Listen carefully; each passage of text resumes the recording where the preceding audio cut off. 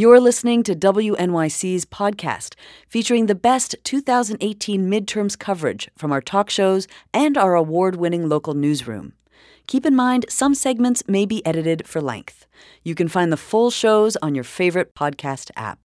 WNYC and Gothamist are hard at work on the Ask a Reporter series. That's where you ask us questions about civic life and we find the answers. One thing we've learned, sometimes it's best to get started close to home. WNYC's Yasmin Khan visits Bushwick, where one longtime resident has become the unofficial mayor of her block. Pilling Street is where Blanche Romey and her husband bought a house nearly 40 years ago. When I moved on Pilling Street, I said, this place is filthy. She says she bought her home through a federal government program for $5,000. The house, like the block, needed a lot of work. But as Ms. Romey says, she's a doer. A neighbor across the street from me, he's dead and gone now, Mr. Rouget.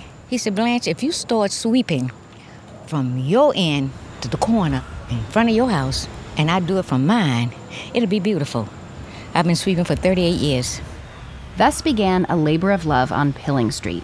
Along with fixing up the 10-room house, tasks included forming a block association, getting tree guards in the sidewalks, confronting drug dealers, adopting a wastebasket from the Department of Sanitation, that's a thing, and getting police to focus on a prostitution ring nearby. She even has a relationship now with the commanding officer of the 83rd Police Precinct. And we can call him anytime, right now. Do you have his cell phone number? I have his cell phone number, I have his telephone number, yes. Be persistent, she says. I came to talk to Ms. Romey because I wanted to hear how she learned to flex these civic muscles.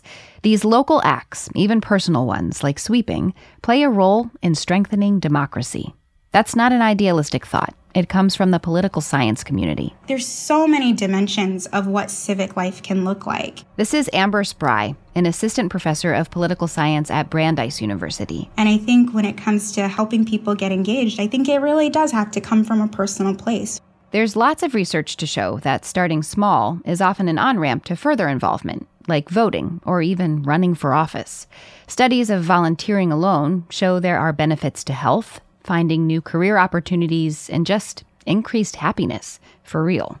Plus, Spry says connecting with neighbors to solve a community problem, it takes the pressure off of this idea that we all have to be these global saviors. It's really overwhelming to think about having to solve all the problems in the world. Miss McCullen, how are you? Over on Pilling Street, Ms. Romey introduces me to some neighbors, Ms. McCullen, Ms. Foster. She points out who's on the Block Association, which she helped form just 4 years ago. They didn't want me for the president. They said he's just too pushy. But she likes the man who is president. She says he gets things done and is good with computers. Schultz, she's secretary. She lives over here. She hadn't been on the block a week. I caught her. She said, well, the people don't know me. I said, they'll know you now. Ms. Romey has always been involved in things. The PTA at her kid's school. She led the Tenants Association back when she lived in a public housing complex decades ago. She now volunteers at a senior center 5 days a week. All of these things give her the confidence to do more and organize people. If you want somewhere peaceful and quiet and somewhere decent, you have to get out there and help. And then you ask other people, and a lot of people will help you. They will help you. So she makes herself available to her neighbors. Me, I speak to everybody every morning. I'm out here right here doing my exercise. She talks to me from her newly tiled front patio. Little by little, she and her husband have fixed up the house. It's white and gray stone with potted plants going up the front stoop. Her neighbor, Sammy Lopez, comes by. He owns the funeral parlor down the block. He's a beneficiary of all the sweeping. She's our mayor. Yes. He says, yes, Ms. Romey has played an outsized role in instigating change. I remember when I first got here, right? Right. I rented from the city. The city never gave me a key to the premises. They told me, get in there any way you can. They share this memory of their first meeting. It was basically a crack house. So I'm going through the window, and this lady came up. Out came Ms. Romey to confront the person climbing through the window of the building. More than 3 decades later, they both admire the peace and quiet of the block. I just say, well, look what we done did. God is good. Her next project? Figuring out how an empty lot nearby will be developed.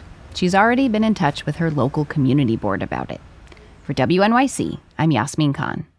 To ask us a question about civic life, go to wnyc.org/askareporter.